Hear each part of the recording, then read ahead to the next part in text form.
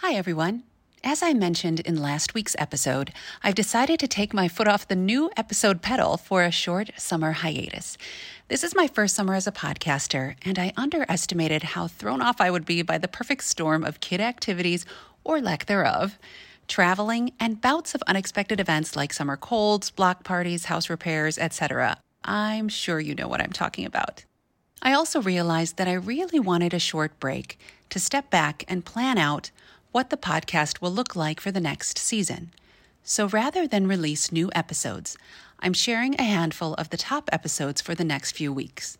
I know that every episode is packed with information, even though they're relatively short, so consider this a chance to listen to fan-favorite episodes you haven't heard before, or if you're a loyal listener, maybe you'll find yourself celebrating how far you've come, or how much you remember since you listened to this episode the first time. Whatever camp you fall into, I am so glad you're here, and I hope you're enjoying summer. I'll be returning with new episodes for Season 2, which launches in August. If you haven't done so already, head to KnowBeRaiseThem.com or the show notes and sign up for my email list. You'll be the first to know about upcoming projects, including a collective for mindful moms of girls, sort of a mastermind for women who want to show up for themselves in powerful ways and also be intentional about how they raise their daughters, and sons for that matter. And follow at KnowBeRaiseThem on Instagram and like the podcast page on Facebook, facebook.com/KnowBeRaiseThem. Thanks for listening.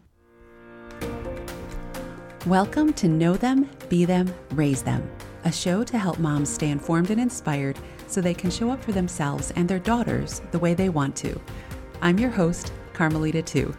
Join me each week as I cover a variety of topics, all designed to support mindful and growth-oriented moms of girls, especially girls in their crucial tween and teen years.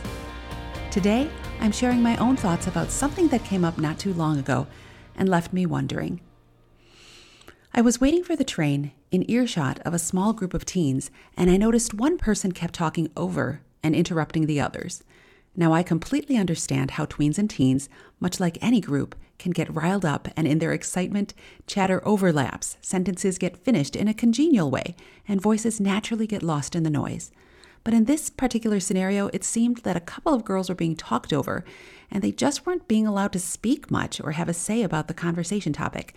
I know this because, as moms, we naturally develop some serious eavesdropping skills. So I'm half listening, and I kept hearing this one person interrupt others time and time again. I kind of wanted to turn around and ask this person, do you realize you've been interrupting everyone else? Let them speak. And then tell the girls, interrupt back. You were rudely interrupted, so you go ahead and interrupt back. It got me thinking, why didn't they interrupt back? Did they really not care to finish their thoughts? Or were they too polite or nice to call out the interrupter or jump back in with their opinions? I encourage my daughters to be assertive, to share their stories and participate. But by raising my daughters to think that manners are morals and interrupting is impolite and rude, am I inadvertently undermining their ability to rightfully claim airtime?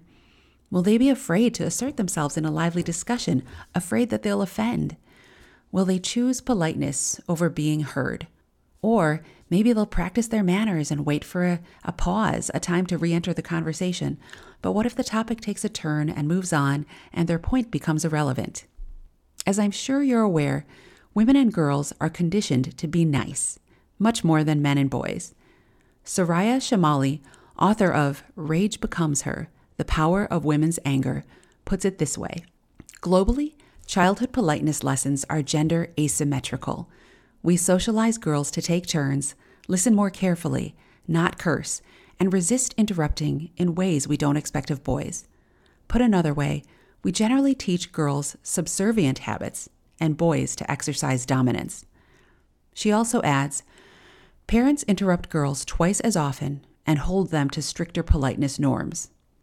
Teachers engage boys who correctly see disruptive speech as a marker of dominant masculinity more often and more dynamically than girls.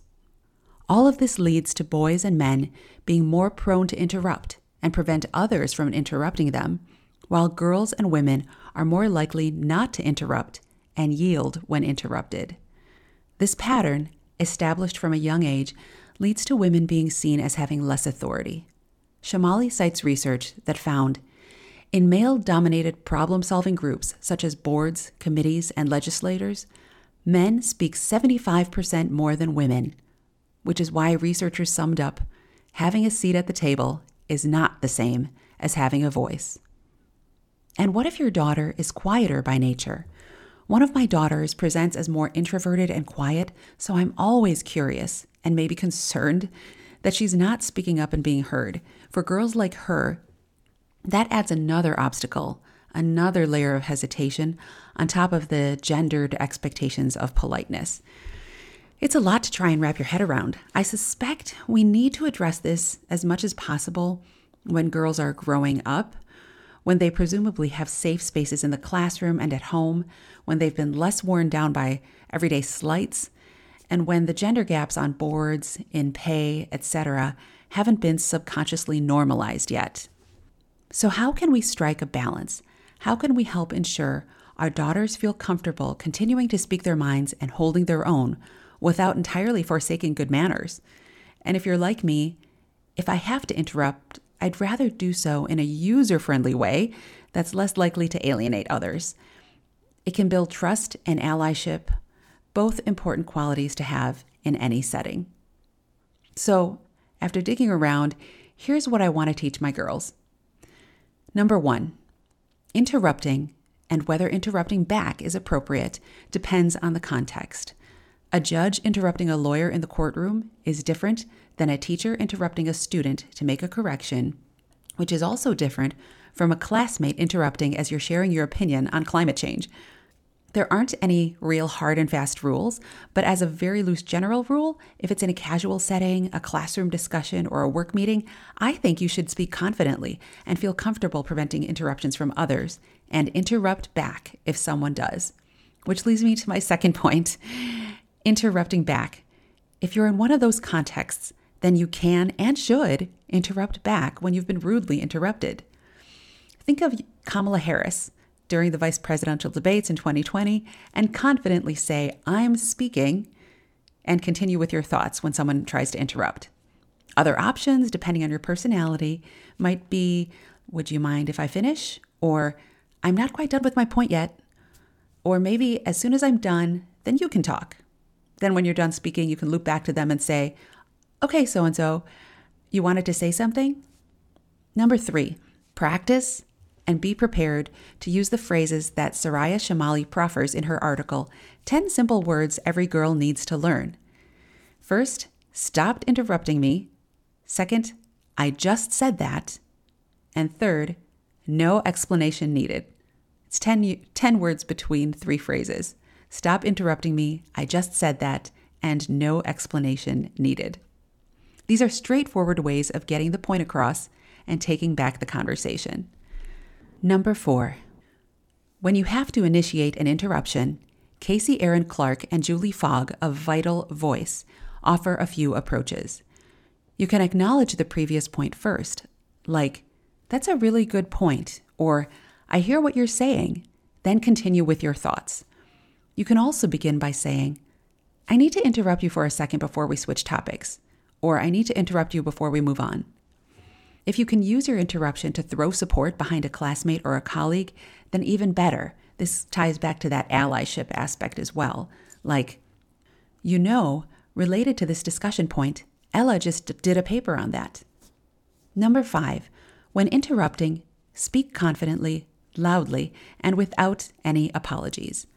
I used to be one of those people that said sorry way too often, even when I was bumping into tables. Like, who was I hurting? No one. And even when I wasn't saying sorry, I sometimes spoke like I was apologizing. I know you've heard it, that, "So I need you to turn in this report," that kind of thing. I've become much better at that, but it took practice speaking with courage and confidence. And I hope my girls learn that and know that practicing will help them feel those emotions too. Number 6, don't confuse a step outside of your comfort zone with a misstep. Don't let discomfort or fear stop you from standing up for yourself or others. Number 7, remember, You are not responsible for everyone else's feelings. Know what you need to say and know that you deserve to be heard. How other people take it is their problem. That's not to say you should completely disregard others' feelings in every context, but if you are interrupting back and or are interrupting someone who may, consciously or subconsciously, think men have more authority and should speak more than women, then they'll likely be offended. But that's not your problem. Don't silence yourself to make someone else comfortable. As I wrote these, I realized that I'm still practicing and fine-tuning most of these points. These tips are just as much for me at 46 as they are for my daughters. I'm definitely a product of societal expectations and gendered behavior of the 70s, 80s, 90s.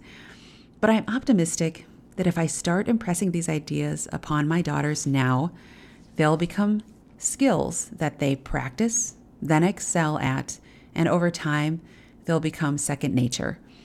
And then, if they're interrupted at Thanksgiving dinner or perhaps a vice presidential debate, I'll be so proud and tickled to hear them interrupt back with an unapologetic, "I'm speaking." Thanks for joining me today. It takes action to claim something, so by listening, you've already shown that you're the kind of mom who shows up for herself and her daughter. Woohoo!